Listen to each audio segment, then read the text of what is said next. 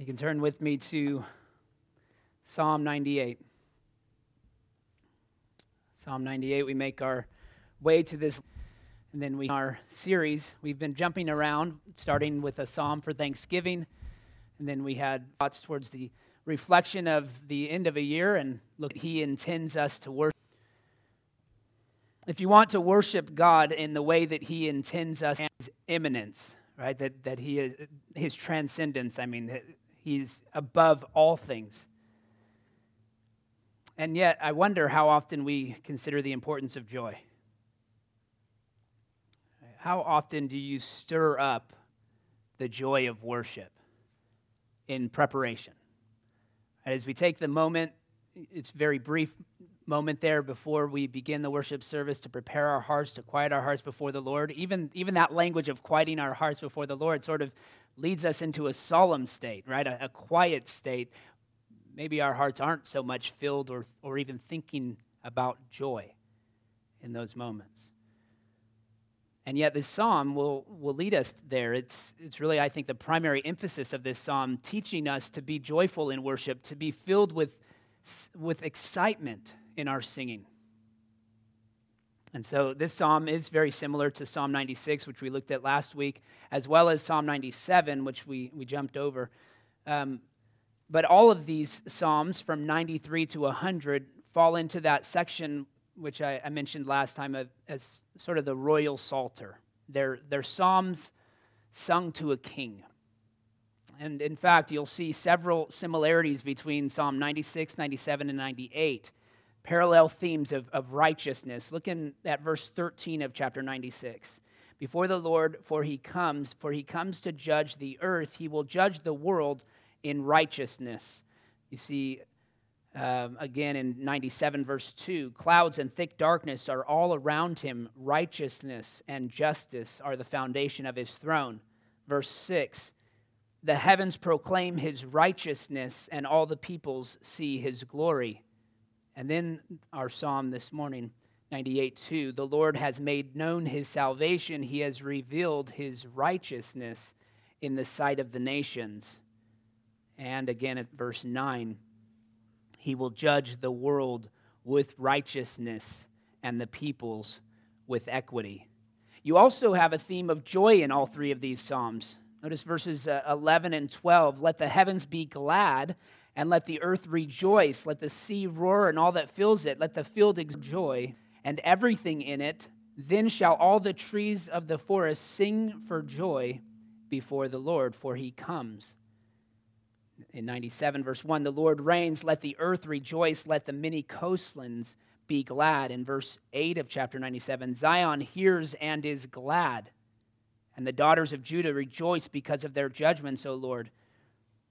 And then in 98, verse 4, make a joyful noise to the Lord, all the earth. Break forth into joyous song and sing praises. And then verse 6, with trumpets and the sound of the horn, make a joyful noise before the King, the Lord. So themes of righteousness and justice, themes of righteousness and joy go together in this psalm. Songs to a king. It's God's righteousness that calls us to come before him with reverence. That's not a hard or difficult concept to understand, right? Because of his righteousness, because of his goodness, his holiness, when sinners come into his presence, we come with reverence, we come with awe, we come with humility. And that creates a dilemma for us, right? Because how do we respond with joy in that state? We're also commanded to respond with joy.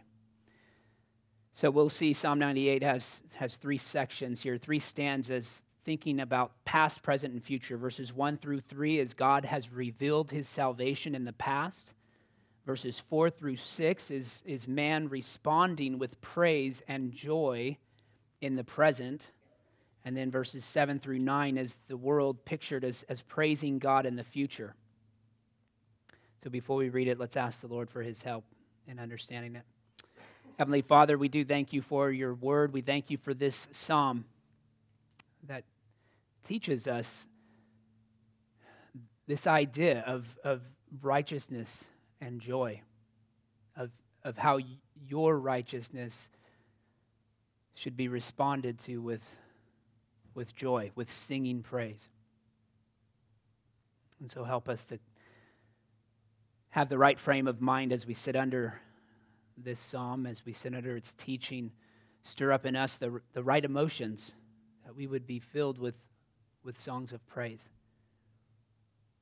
and that we would rightly respond to the work of your Spirit in our hearts. It's in Christ's name we pray. Amen. So read with me Psalm 98. A psalm. O sing to the Lord a new song, for he has done marvelous things. His right hand and his holy arm have worked outside of the nations. He has remembered his steadfast love and faithfulness to the house of Israel. All the ends of the earth have seen the salvation of our God. Make a joyful noise to the Lord, all the earth. Break forth into joyous song and sing praises. Sing praises to the Lord with the lyre and the sound of melody, with trumpets and the sound of the horn. Make a joyful noise before the King, the Lord. Let the sea roar and all that fills it, the world and those who dwell in it. Let the rivers clap their hands. Let the hills sing for joy together before the Lord, for he comes to judge the earth. He will judge the world with righteousness and the peoples with equity. Amen. This is God's holy word. Well, in your handout there, I've given you the outline for this psalm and a summary sentence. Sing about the salvation that God has revealed with joyful anticipation of his return. So there's the past idea. Sing about his salvation that God has revealed with joyful anticipation. That's a present experience. You're joyfully anticipating in the present his future return. Okay, so you've got all three ideas there in that summary. And so we begin with your first point in verses 1 through 3, the revelation of salvation. The revelation of salvation. Verse 1 says, O sing to the Lord a new song, for he has done marvelous things. His right hand and his holy arm have worked salvation for him.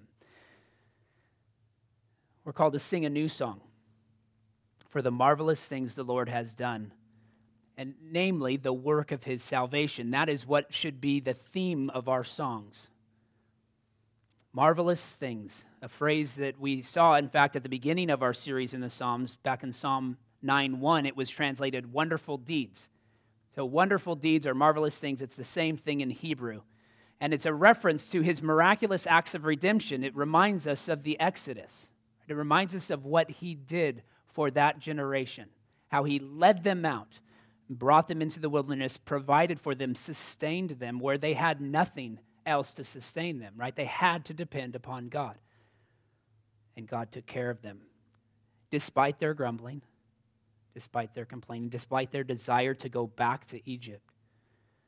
So it speaks of those kinds of miraculous acts of redemption. The salvation that we sing about can only be accomplished by the power of God. It's his right hand and his holy arm. Only he can do it. Only he is adequate or sufficient to the task. And so we don't sing about the depths of our love for God. It's his incomprehensible love for us that should fill our thoughts when we sing to him.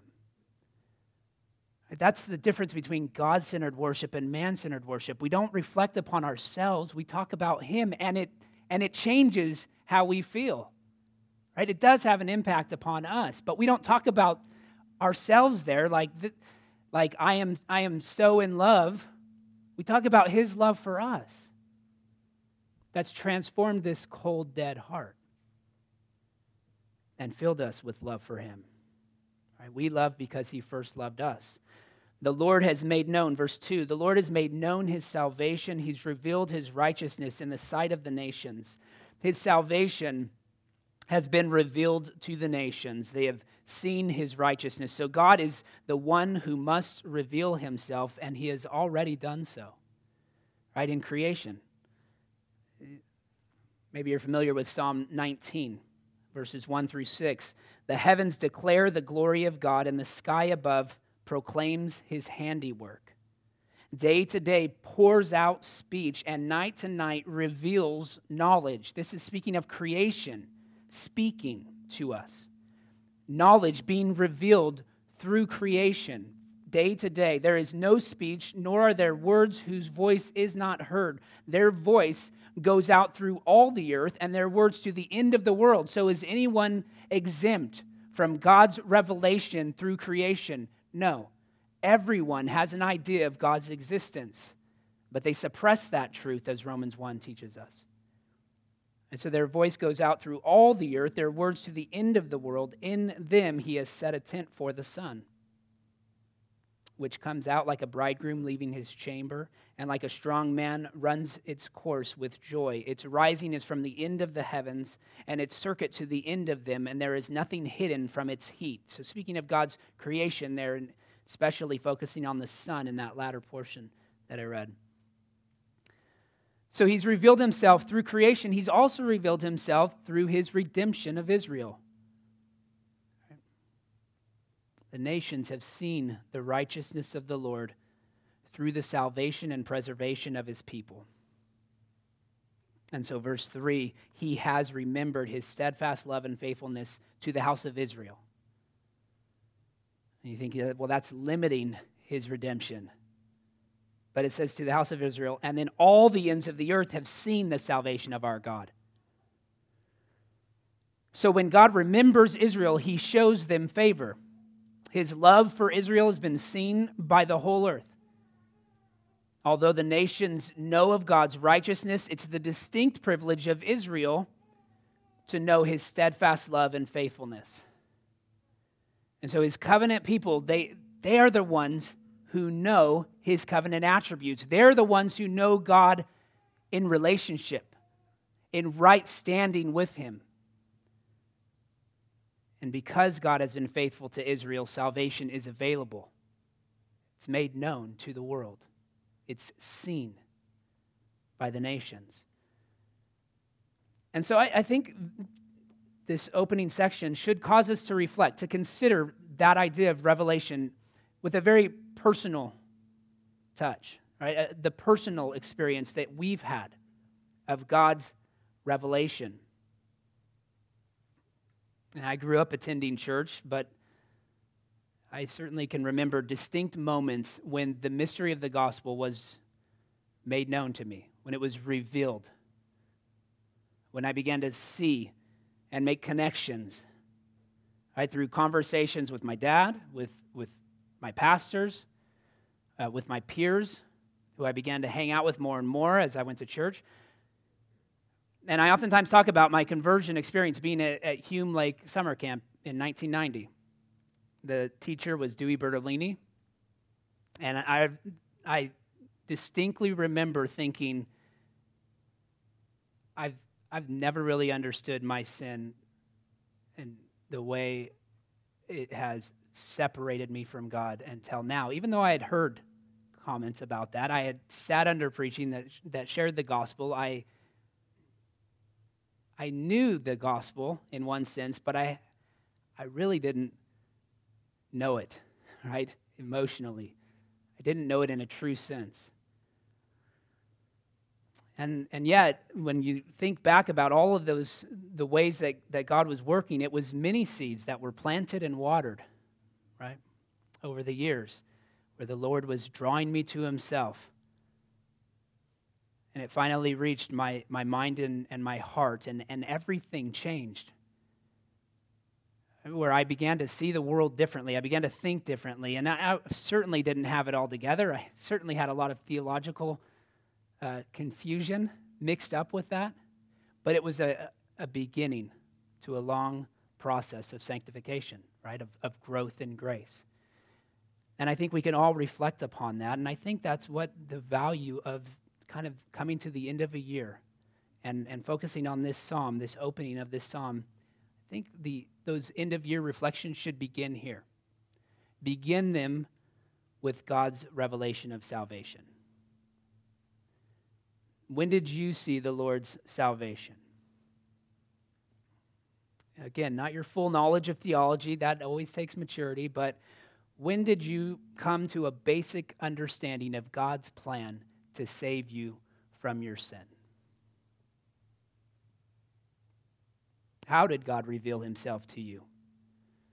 In such a way that you knew you were a sinner and that you knew you needed to be saved. Reflect upon that. The Lord has made known his salvation, and this is a song for the people of God to rejoice in that salvation, the salvation that God has brought. And so songs keep important truths before us. Right? That we want songs that fill our minds with reminders of all that God has done. As we gather to sing of God's salvation, we do come with all of those personal experiences, those unique encounters with God. And that all fills the rest of our experience of worship. We gather together for corporate worship with all of those stories in the background, and they influence the experience of everyone else as we share them and as we rejoice in what God has done. And so it serves to build up our joy. It serves to increase our anticipation of what God will do even now. That's verses 4 through 6, the joy of salvation, the second point in your outline. And so we need songs like this, right? We need to be slowed down in one sense, to not be so quick to pass on from that first experience, that first encounter with God and his revelation. We're so quick to kind of just move beyond that, to fill our minds with fearful and discouraging experiences of yesterday or today or tomorrow, to be filled with worry rather than the joyful reminders of God's steadfast love and faithfulness. And so what can we do? Well, verse 4, make a joyful noise to the Lord, all the earth. Break forth into joyous song and sing praises. The celebration of the good news of God's salvation is cause for the entire earth, for the whole earth to break forth into joyous songs of praise. And it's to involve the lyre and the sound of melody and the trumpets and the horn to make a joyful noise to the Lord. It's like the shout of joy that we talked about in Psalm 126 several weeks ago. These are terms that refer to sort of the celebration of citizens who've heard the announcement that a victory has been won, a military victory. And so they're shouting for joy. It's the image of celebration erupting as soldiers return from battle victorious. Allow your mind and your heart to exult in the praise of God, who so marvelously saved you. Take yourself there, even now, and to reflect upon that and to be stirred up with the joy of your salvation. Have you outgrown those squeals of delight that you enjoyed as a toddler? You're like, where are we going with this? Toddlers, right? They get so overwhelmed with joy. In fact, I would have loved for a toddler just at this moment to squeal. I could say, see, perfect, exactly. That's the delight I'm talking about. Right? Sometimes it's not always delightful what we hear. But toddlers, they get overwhelmed with joy, right? So that the only thing they can do is squeal. They see a puppy run into their path or a stuffed animal, and they just start to, shake with excitement. They want to grab it. Their eyes get enlarged. Their mouth opens up because they want to taste this marvelous object of their delight. They want to enjoy it with every sense that they have. They can only let out an eek or a squeal. Toddlers instinctively know how to make a joyful noise. And as parents, I think it's obvious that we receive joy when we see that. Right? We are filled with joy. We smile, and yet we're also oftentimes quick to go, shh, shh. Right? So there's this tension in us of like, oh, I'm so proud of you. You're so precious. I'd love to see you this delightful, but shh, let's not do that too much. It's got to be confusing, right? for the toddler to understand what exactly they're supposed to do. And so instead of finding a proper place and time to make a joyful noise, we simply abandon the practice altogether. Right? Let's just not do it anymore. Unless, of course, the game is on, or say yes to the dress. Right? Then we kind of start to feel some of that again. Now, let me set you at ease here. I certainly agree that it would be awkward if we all started squealing in worship like toddlers. That people would come in and think this is some new spiritual gift that this church has found or discovered or invented. I wouldn't even encourage you to go and act like that out in public. Or am I saying you should do that in your homes? But consider the sensation that provokes that kind of response. Consider the sensation that you feel, or that your child might feel when they do that. And try somehow to incorporate that into your worship. Every time you approach God in song, in prayer, every time you approach Him in worship, in corporate worship, in scripture reading, right? Be filled with that kind of unconstrained joy.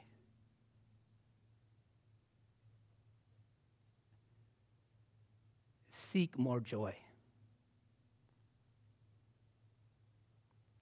Seek it next year. Seek it even now. Don't wait till next year. Right? Learn from your children here. To hear they're glad to see children present in the worship, to hear them, to hear their little noises. Right? To such belong the kingdom of God. We want to hear that. We should delight in it. Parents, don't be so quick to quiet them. And unless I'm preaching, of course. But no, I'm talking to myself here. I need to hear that. To be reminded of what it's like to be filled with that kind of joy is a gift. Let's not squelch it. Now, at the same time, notice that we didn't spend much time looking at it, but lyre, sing praises to the Lord with the lyre and the sound of melody, with trumpets and the sound of the horn. Make a joyful noise before the King, the Lord. So it's not just random chaotic shouts of joy, right? It's accompanied with skillful musicians, with the lyre and the trumpet and whatever other musicians we might incorporate today. There's a value of skilled musicians in worship. And so we see instruction to sing with the sound of melody, to make it pleasant. The psalm doesn't encourage dissonance. It encourages consonance. Right? It's pleasant and beauty in song. That's how we sing to the King, because He's worthy.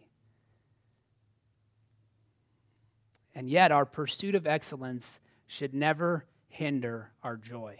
We shouldn't get so wrapped up into delivering songs with excellence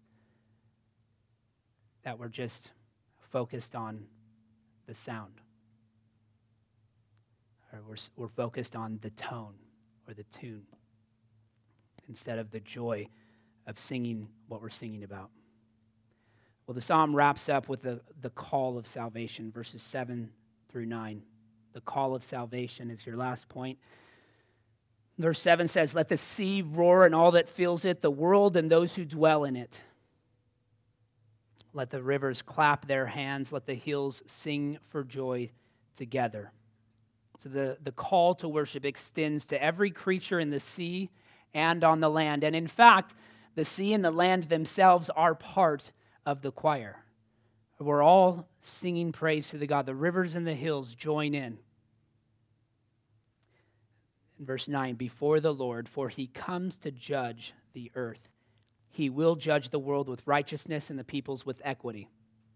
So all worship before the Lord because He is coming to judge in righteousness and equity. The Creator King is coming to judge.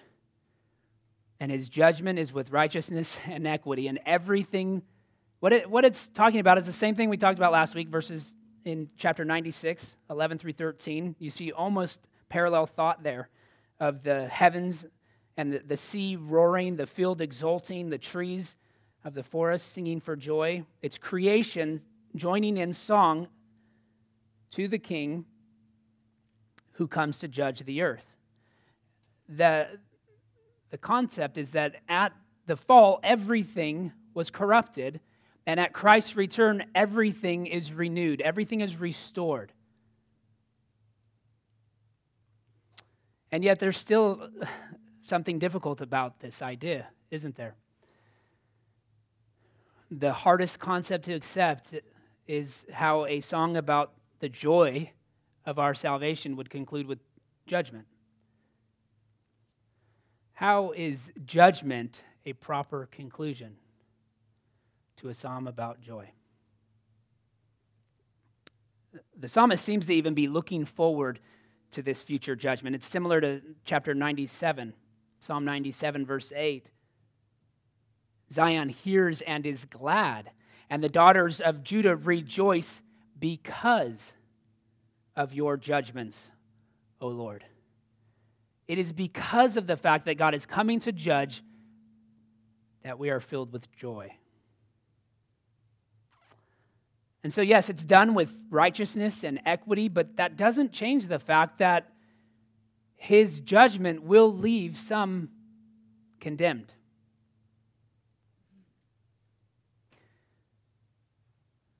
Psalm 97 verse 3 says, fire goes before him and burns up his adversaries all around.